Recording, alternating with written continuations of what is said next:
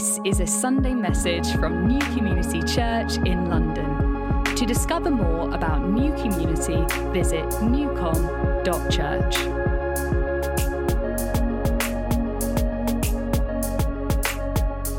Good afternoon, everybody. Add my welcome. If you're our guest here today, you're so very, very welcome. My name's James. I lead the team here, and it's great to see you guys. I just want to say Merry Christmas. I'm wearing my Christmas jumper. Look at that. We got a dog, so Hannah obviously had to buy me a dog Christmas jumper. And I promised I'd wear it publicly, so that's that done. Right. Oh, hang on. I can't take it off anyway because I've got this thing on, so I'm gonna sweat my way through these next few minutes. Before we get into the final part of the Redig the World series, I just want to take this opportunity. Just wish you Merry Christmas and all the rest of it. I know it's a couple of weeks away, but I'm not going to be speaking next week, so I can't do it next week. So just want to say Merry Christmas and all of that. I also just wanted to thank you and say well done for getting through to this part of the year. Thank you to all of you who have played any part whatsoever in the life of this church, seen and unseen, over the last 12 months. What a joyous year it has been, hasn't it? Let's be honest, 2020 finished. Yay, 2021's going to be amazing. Oh, what? There's been some good moments. There's been some highs. There's been some cool things. And then there's been the rest of it. So I just want to say a massive thank you. Big part of the reason that Hannah and I are still here is obviously Jesus and all the rest of it. But you guys have played a big part in that. And that sounded overly dramatic. I meant like kind of still enjoying church is because it's people like you and love you guys and so deeply grateful for you. John mentioned it, the gift thing, the video, the film, the movie. What is it? A short piece that's on video on YouTube. I feel it's a piece of art. It was a piece of art. It is a piece of art. Well done. Catherine, who's in it, is telling me it's a piece of art. No, if you haven't yet watched it, you should have got a text about it the other day. I want to encourage you to watch it and share it. It's excellent. John and Catherine did a great job. Pete, who puts together all of this stuff, tech things, he is phenomenal. We're going to see some more of his work in a few minutes. And I just want to say well done. To the staff team as well, massive, awesome thank you. Well done. And everybody else, great job. Right, we are carrying... I am really hot. We are carrying on it's Redig the World series. Well, we're kind of finishing it off today. And... there's a phrase in the Bible that is a description of Jesus, and it's a little title called Son of Man, and it's a description of Jesus. And there are three different ways the New Testament uses this phrase, the Son of Man. It says the Son of Man came, and then there are three different ways in which it describes it. Now, I appreciate that not everybody in this room will necessarily know a load of stuff about the Bible. Some of you, this might be the very first time you're in church. You might never have heard of that phrase at all. Some of you would do. I'm going to give you 20 seconds to the person next to you. How do you finish this sentence? If you've never heard it before, just have a guess. What do you think the Bible might say? The Son of Man came. How do you fill it? Off you go. You've got 20 seconds to the person next to you while I try and work out how to take this off.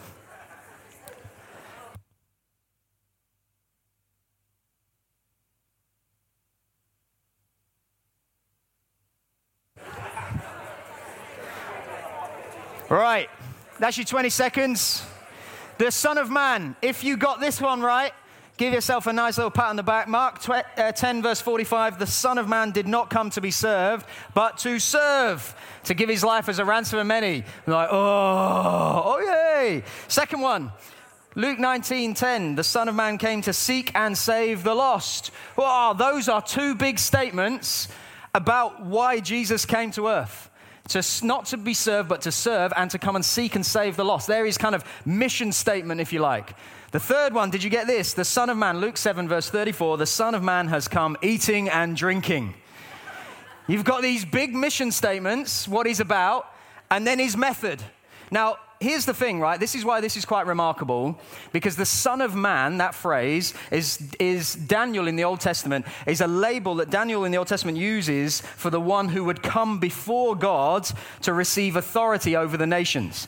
And it's particularly in Daniel 7, it's this image of the absolute supremacy and authority of this one who comes, the King of nations. And he's coming. And how do you think he's going to come? Like in the clouds and with angels and with a horde of warriors? No, he comes eating and drinking. And you think, wow, that's how Luke, who writes the Gospel of Luke, describes the mission strategy of Jesus. The Son of Man comes eating and drinking. And it's not just a little bit of eating and drinking. It's not like he just had to eat a little bit or drink a bit to prove he was human. Look, it says in Luke 7 verse 34, the Son of Man has come eating and drinking, and you say, look at him, a glutton, someone who eats too much, and a drunkard, someone who drinks too much, a friend of tax collectors and sinners. Now, I don't know if you thought about this before, but how much do you have to enjoy eating and drinking before someone accuses you of being a drunkard and a glutton? Like, that's not just like the occasional, oh yeah, I like a little glass of whatever, or I like a little bit of food. How much do you have to be seen to be eating and drinking, like all the time, for someone to accuse you of that? And it wasn't just Jesus. His disciples were known for that too. Earlier in Luke 5, verse 33, they said to Jesus, the disciples of John, they fast often and offer prayers. So do the disciples of the Pharisees. But your lot eat and drink. Yours eat and drink. And today we're looking at this whole topic, John mentioned it earlier, of hospitality. That is something that the early church was known for. And it's a well, and just to keep in with this series we've been doing the last few weeks and months, it's a well that we need to redig as well.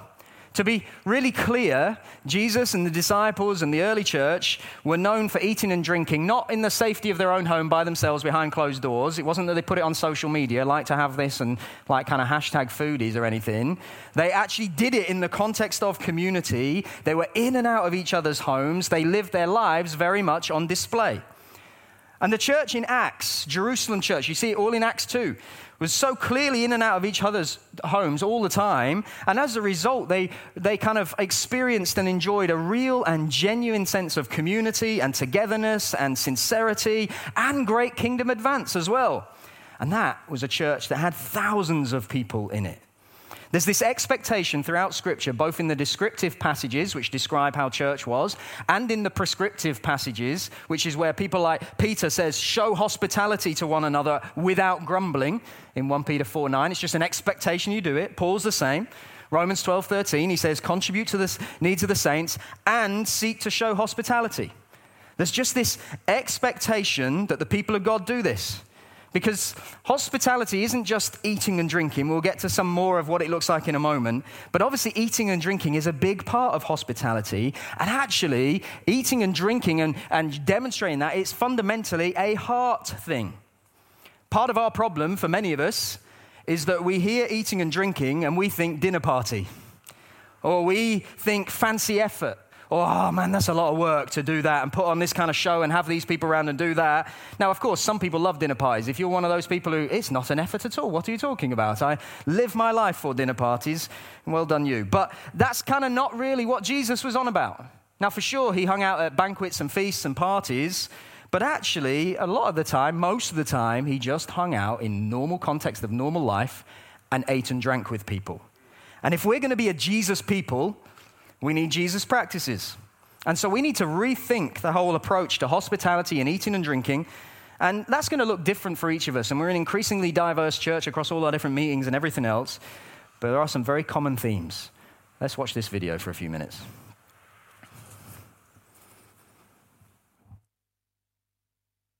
This is just a therapy session. Yeah.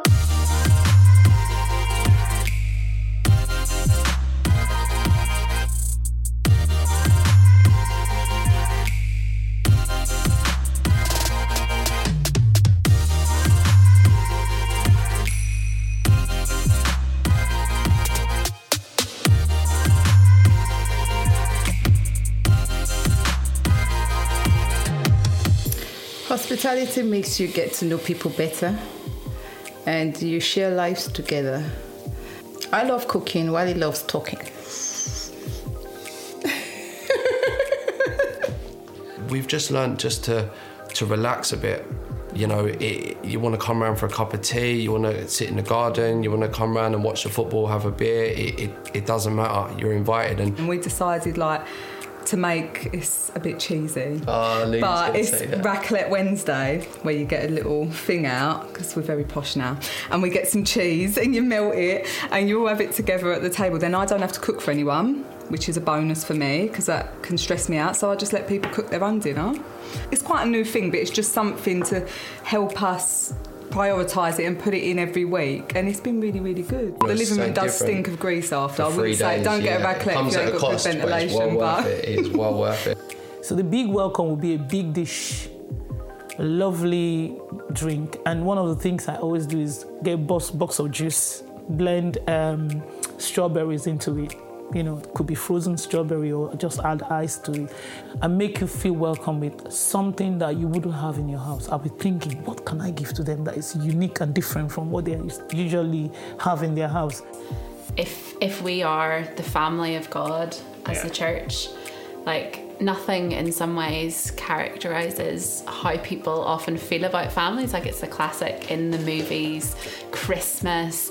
The house never looks perfect. The dinner almost always goes wrong in some way. There's always a fight, and someone's always broken something. Yeah. But it still really feels like family. Yeah. And I think the idea that hospitality and opening your home and the family of God would feel like that it would feel like it was supposed to be together, like that people wanted to be there, that everyone was accepted, even your weird auntie, like that would be part of it. I think as well, family's multi-generational, and like I have lots of really lovely cousins and we get on really well, we're really close, we grew up together, but actually my family isn't just my cousins, people like me, people in a similar generation to me. My family is like my grandparents and my aunts and my uncles, and my family is people who I really get on with, but also some people who I see because they're my family, right? And we all have those people in our lives, and I think that's the other thing about hospitality. It gives us an opportunity as the church to show that we are a family.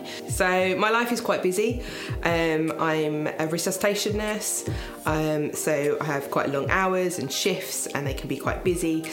But generally, I love community, and I really try and share the free time that I do have with whoever's around that I can do that. And sometimes that's dropping food off for people or baking. Yeah, and then when people come here, again, I like it to be a place that they can feel comfortable in, that it's warm, and they feel just generally that I can share whatever I have with them.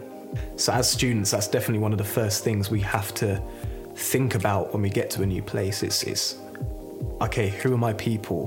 Where will I feel at home? Things like eating together, or getting the wisdom of different ages, you know, but the wisdom of just life, and or you know, the laughter and joy that you know different ages bring. Or well, I am older than you, so I'm able to also provide those words of wisdom that you seek. And the other thing about why hospitality is important as a Christian is, without putting too fine a point on it, it's in the Bible. And like it's not a little sort of niche side topic off on the side. It's like it's in Abraham's story, it's in the law, it's in the way Jesus lived his life. You look at Acts 2 and it twice references breaking bread together in your homes, and then it references saying grace, giving thanks for your food. In Acts 2, like, just blueprint of how you do church is there. Hospitality. So it's really important. We've got some friends they get well comfortable, you know, shoes off, you know, on the sofa, feet up. I'm like, a bit much, but... Titi was in home on the day. There had been cases where I had tried hosting. I think Titi had traveled or gone somewhere. So there was this brother-in-law of mine, and my niece and nephew came visiting. And I was trying to make a barbecue. And then there's this funny old thing that we met when we moved into the house. Well, it's called an outdoor barbecue. Okay. It's called an outdoor barbecue. I was trying to light it up. It was a mess. We blew, we did everything we could. Eventually it worked, but I'm not sure it went well. So that was not the best hospitality thing we've had. Titi was not at home because she would have planned it differently. I think one of the good things is to plan. The meat on the day may have had fumes of fuel on it, but it was the fellowship that mattered. Well, to back up his story, he ruined my cooling rack. Yes. That's not the story. Yeah, you ruined my cooling rack. Yeah, but that's not the story. And then there was another time where we were going to play spike ball in the local park, and it just started tipping down with rain. And I was a bit miffed that we didn't get to play spike ball, but we came back here, everyone was like just drenched, but we all just sat down. We had some soggy food, not that I cooked, but that we brought along and got soggy from the rain. And yeah, it was just a laugh. It was just a good time. I used to think that hospitality was spending lots and lots of time preparing 3 courses which were home cooked and beautifully presented, and Friday, Saturday, Sunday night, particularly when we first arrived, we didn't have any friends, we didn't know anyone, we'd always be having new people around for dinner, and I really felt like if I was having someone new for dinner, I needed to really impress them with my food, partly because I wanted to love them in that way, but also because I felt like there was an expectation that I would be the hostess with the mostess, you know, like you would have the most beautiful starter followed by an excellently chosen main and a really beautifully home-cooked dessert. And part of that was, you know, a noble feat, but yeah, I used to think that I had to do that, and I would just be exhausted because I'd be constantly busying myself with making it perfect. In my life, how does hospitality look like?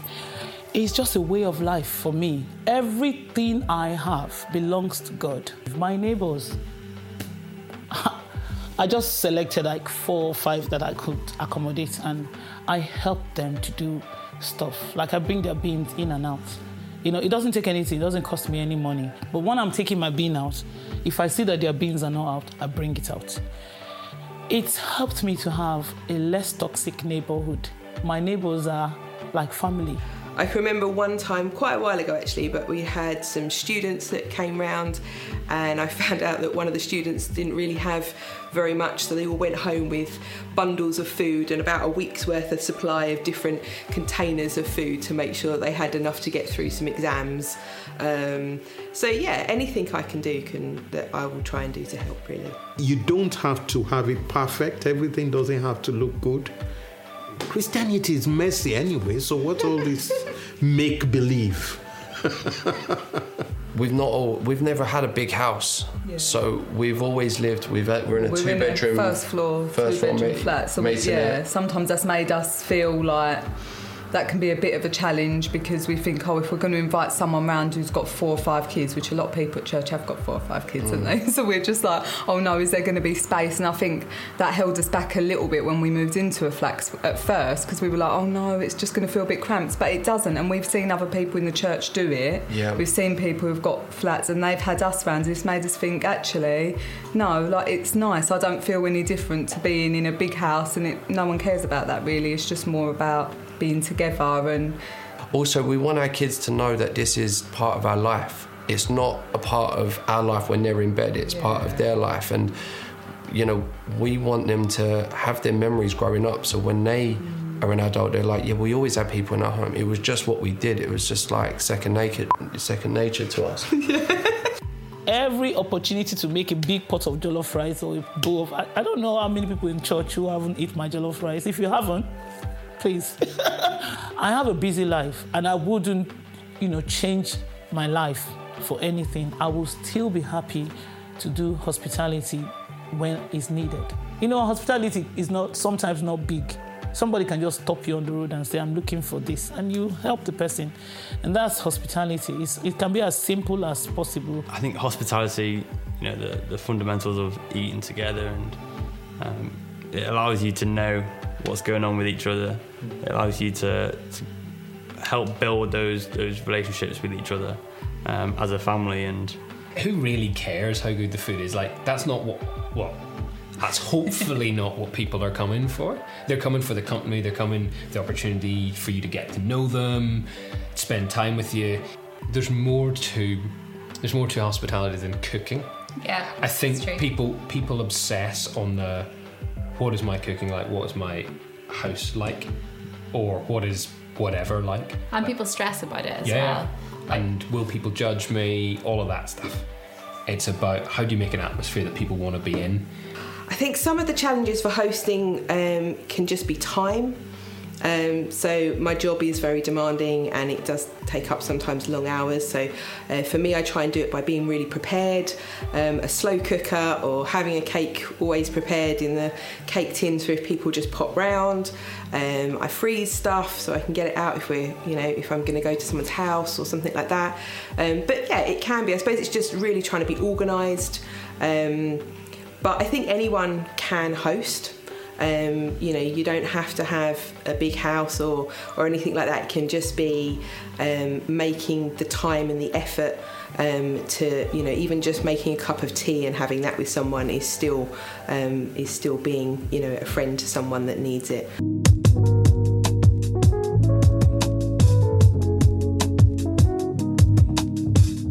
I tend to get a little bit too enthusiastic and just make it intense. Like, I'll meet people and I'll be like, do you want to swap numbers? Do you want to go for a beer? And people are like, I don't know you. Like, this is weird. Like, and you're like, stop inviting people for a beer and that. Like, but I don't know. Wrong when you've asked people on the street if they want to go for a beer. It's a step too far. Yeah, it's a bit much. It's a bit intense. No, don't do that. Now, we had this lady who was part of a group who wouldn't know how to cook, and she was quite hesitant hosting us. The suggestion came that we could have this in your house all the same, but we could order a meal. And then ideas started flowing. What kind of things can we do? And the idea of a chippy came. So we had fish and chips, and everybody had their bags and a chip. And you had some with salt and vinegar. I didn't know too much about salt. I still don't understand salt and vinegar idea. But some people had it. And we had that meal. We had it all together in some guys were sitting on the carpet, on the couch, not on the dining table, but all over the place. And we had such a nice time. I guess we prayed afterwards. It was lovely. James the other day, said that, each one of us is needed and each one of us is needy. And I think actually, while it can feel like, that could be serving on a rota and, definitely serving is great, I think doing that in people's houses and, doing that just on a day-to-day basis where actually, the rest of your week is spent is so important. I think hospitality is important for us as Christians because what other example did Jesus set? The compassion and kindness that he showed through his actions. I know the feeling I feel when I'm invited to my mentor's house for dinner or some other elder's house in the church for dinner, or not even old people, but just other students and things like that. It does make you feel like you are part of something. I think it has to be, we have to break this attitude of individualism. Like we always think about ourselves. We are a diverse community, so we should live like that. Go to someone else's house and go and eat their food so that you know who they are and how they are. Gets you to know them, gets you to connect with them. Hosting people when they're there is more about being with them than being the chef who's clearing up the dishes at the end. My work colleague, who we bubbled with over lockdown, he really appreciates being asked for dinner. And he always leaves with an extra dinner so that the love doesn't just stop at the table, it goes home with him and it's in his tummy the next day. We had a conversation and this person said, I don't like turkey. I said, how come you don't like turkey? I said, I don't like turkey, it's dry. I said, okay, I'll give you turkey. So when we invited them over to the house, I gave him something. I said, does he like it? He said, yes. I said, that's turkey, but a different type of turkey. So those are the kind of things I like doing. We've all got busy lives and we can all say, like, I've got work, I've got kids, I've got a dog, I've got, parents who need my help and all that. And I think all them things, obviously, they are true. And, we have that sometimes as well, where we think, this week's really busy and how are we going to fit it in? But we've found that especially with natural moments, I think that we are going to sit there. We like to sit up at the table, have something to eat with the kids, or we like to have a coffee or a glass of wine on a Friday night or something, and we're doing that anyway. So really, it's not an added pressure. Do you know what I mean? I think if you think of it like that, that's because you're thinking of it as a performance rather than people being able to come in and just be normal and just do your normal life with you. How do you set your place up, whether that's your palatial home or whether that's a corner at Wetherspoons? How do you set it up so people feel at home in it, so they feel welcome in your company, so that the kind of things you're going to be talking about are stuff that gets to the root of who they are? You don't need to all be the same to make a community work. You don't have to be the married couple that hosts people. You don't have to be, coming with your friends. You don't have to, be like that. You can, show people that you can host and be hospitable to actually anyone that comes. And, I found that some of the best evenings we had were chatting to people that, I probably wouldn't have chatted to outside of church, but because church brought us together, I found really interesting and actually also tasted some food that I probably wouldn't have done. It's in the midst of hospitality, midst of bringing people together, that God just does great things. It's when 2 or 3 of us are gathered together that God is present. And when God is present, trust me, breakthroughs, trust me, miracles, His government increases. He opens doors, He shuts doors, He gives you insight into things. We didn't have a dining table till we become Christians. No, we had them growing up. No, we did. We use it for washing. Oh, we put all my washing that I never put away on there. So I thought we didn't have one because it was camouflage for 2 years in laundry. But when we were younger, we just had the dining table out more for special occasions. And when we first moved into our place, we didn't actually have one. And it was only when we thought, actually, this is really important. Like, we want to have people around. We actually got a dining table. But some people don't sit at the table. And so when you sit them up and say, do you want to sit down for a meal? It feels a bit intense. There's sometimes just spreading out a little bit in the garden, or just like let the kids sit on the sofa and eat some dinner. We, pretty much we all eat dinner in the evening. And you can invite someone else to eat the dinner that you're eating with you. You're going to do it anyway, so it's not a new thing. It doesn't take you twice as long to make, twice the amount of food, for instance. Oh, we're going to church. Fine, great. We could have somebody for dinner before it, dinner afterwards. You were going to eat before or after church, but you're adding the hospitality in and around something you're already doing.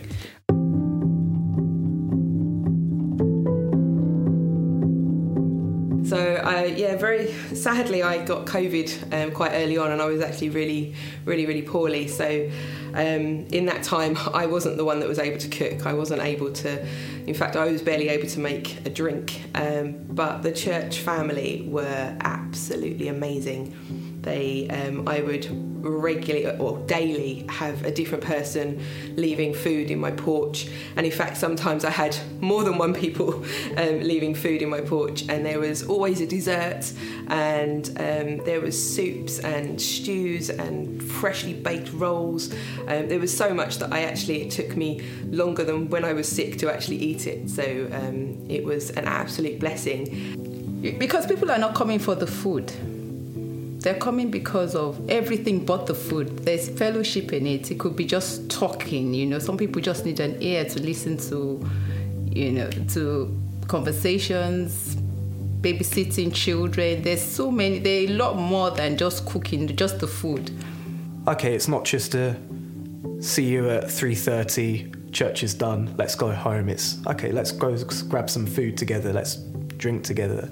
As Daniel was saying earlier, that's such an important aspect of just life, and doing it together. And in the Bible we see Jesus ate and drank with his disciples, with the people he was teaching to. That is interesting. Whether Nigerians make the best jollof rice. As a Nigerian, I would say yes. Because that's what we know. But I think I've eaten Ghanaian jollof rice before. Even though, jollof rice didn't originate from us, from either Ghana or any of it originates from Gambia. And it was called Wolof, not jollof. But there's a big war about jollof rice among these cultures. It's fun in a way, but I think some people take it too seriously. Yeah, so Nigerians, it depends on who is making the jollof rice as well. I think I make mine with love, so it's always nicer than the Ghanaian one, so yeah. Billy and I were leading a community, and there was a time that I was definitely not going to make it, and I'd called him and I said, I'm so sorry. So he got the keys from the neighbours, and he let himself in, and I think there were some other people there already from community, and I think he'd even had to go and do a mad dash to go and get biscuits and stuff from the shops, because I'm not sure if I'd even remembered to prepare stuff. I can't remember. But yeah, he let himself in, and then all the rest of the community turns up, and they were all in my dining room when I got home, and they'd made me a cup of tea, and so yeah, I arrived to find at least, I think, 10 or 12 people in my house, all going hi, and I was like, hi. Hospitality isn't something that you can turn on and off. It's not a 9 to 5 yeah, there's not an off duty rota, you know, like you're always on if you want to live life that's like that. And I think there's so many blessings with that. As it's more of the heart of fellowship that matters in hospitality rather than the food or the thing. And it's that heart that the other heart is going to connect with. It's not the palate. The palate is secondary. Do get it right as much as you can, but it's secondary. I mean, just bringing joy into people's life. Sometimes I think my purpose in life is to bring joy. So that's one of the reasons I would say be hospitable to someone, because it brings great joy to someone.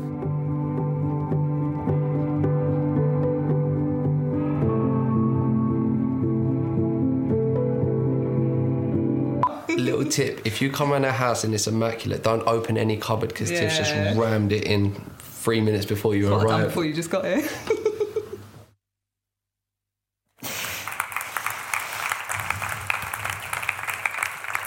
Very good. That was excellent. Thank you so much to all of you who are involved, and thanks for calling me old, Jez. But there you go. I think one of the big things, really, I just in these last few moments, I want to kind of focus us on is this. I think we think too little of what eating and drinking actually is, and its theological nature and the symbolism, if you like, of it. Because eating together is more than just a practical tool for doing mission or discipleship or community or fellowship or anything else. Eating together is theological. It shows us something. It models something. It enacts something. It's, as we heard in that video, it's a heart thing. You can practice hospitality even if you don't have a home. Because hospitality really is words, it's actions, it's attitudes that make other people feel cared for and at home. Whether it's in your house or in the corner of Wetherspoons or trying to play spike ball, whatever that is, in the park. And because it's a heart thing, like all of Christianity, it then works itself out in practice. So I just want to look at a few Bible stories. And the first we're going to if you've got your Bible, Luke chapter 5. These are very familiar, famous stories, and I just want to pull a few things out. Luke chapter 5, starting at verse 27. After this, he went out, this is Jesus, and saw a tax collector named Levi sitting at the tax booth. And he said to him, "Follow me."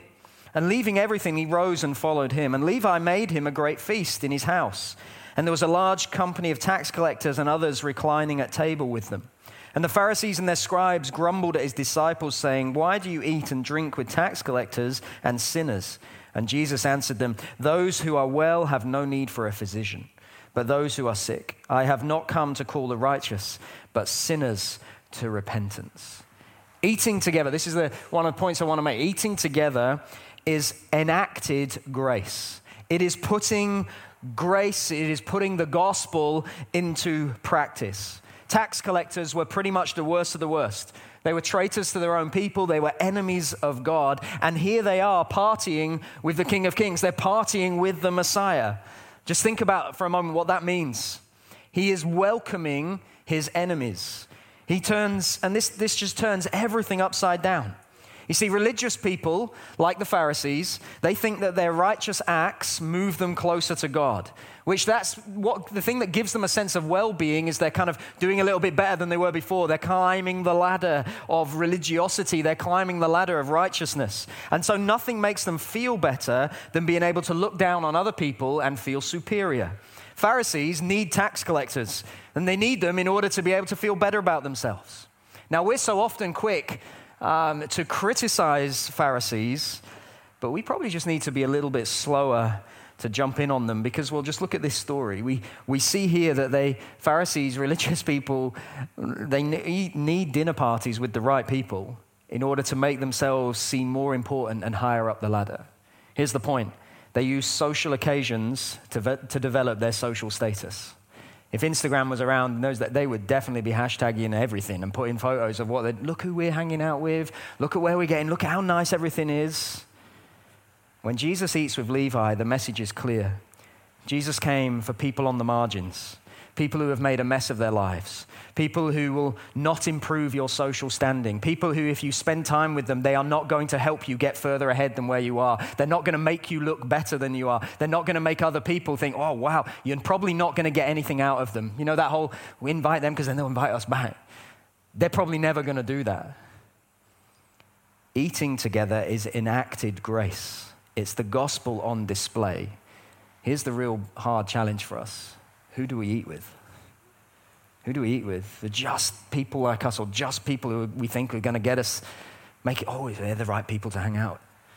This just flips everything on its head. Let's look at another story. Luke 14, a few chapters later on, Jesus is asked whether it's lawful to heal on the Sabbath, and he tells them the parable of the wedding feast, and he ends with, whoever exalts himself will be humbled, but he who humbles himself will be exalted. And then he tells the story of a man who throws a great banquet, and the parable of the great banquet, and people, when they're invited, start to give their excuses. I've got oxen to care for, I've got a wife to care for, I've got et cetera, et cetera. Let's pick it up actually just before that in verse 12. When you give a dinner or a banquet, do not invite your friends or your brothers or your relatives or rich neighbors, lest they also invite you in return and you be repaid. But when you give a feast, invite the poor, the crippled, the lame, the blind, and you will be blessed, because they cannot repay you. For you will be repaid at the resurrection of the just. And then he goes on and tells another story and just said, people bring their excuses. Skip to verse 21. So the servant came and reported these things to his master. Then the master of the house became angry and said to his servant, go out quickly to the streets and the lanes of the city and bring in the poor and the crippled and the blind and the lame. And the servant said, sir, what you have commanded has been done, and there's still room. And the master said to the servant, go out to the highways and hedges and compel people to come in, that my house may be filled. For I tell you, none of these men who were invited shall taste my banquet. And there's so much that we could say from this passage, but here's the thing I want to kind of land us with. Eating together is enacted community. It is putting, again, grace, it's putting community, it's putting the gospel again on display. Once again, here in this story, we see God's grace to us. You see, we once were the poor, the blind, the crippled, the lame. That's who we are in this parable, who has been welcomed by God.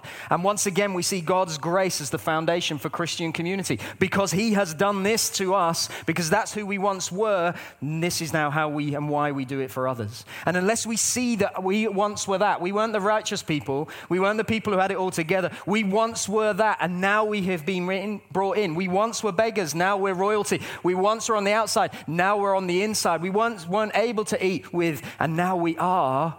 Until we see that, until we get that, it makes no sense, the rest of this. But this is who we should be pouring ourselves out for us. Here's the thing. Our experience of God's welcome to us in our need should shape our welcome to others in their need. Let me just say that again. Our experience of God's welcome to us in our need should shape our welcome to others in their need. But eating together, as well as being an acted community, is also an acted mission. It's putting it into practice. I just love what Iffy said in that video, where she said, my neighbors are my family. How many of us say that? My neighbors, I treat my neighbors as my family. Let's just look again at verse 12. When you give a dinner or a banquet, do not invite your friends or your brothers or your relatives or your rich neighbors, lest they also invite you. But when you give a feast, invite the poor, the crippled, the lame, the blind, and you will be blessed, because they cannot repay you. No, we are called to follow Jesus into a broken world, and that means coming close to people who are lost, who are broken, who are poor, materially, spiritually, whatever, who are lonely, who are lame, who are blind, who are lost in darkness. And we can give, especially at this time of year, we can give to charitable causes. And even, dare I say it, in church, we can pray for the least, the last, and the lost. But if that's all we do, I'm not saying you shouldn't do those things, by the way, but if that's all we do, it keeps the poor at a distance and at arm's length, doesn't it? It's like, yeah, I'm praying for, but just as long as you stay over there.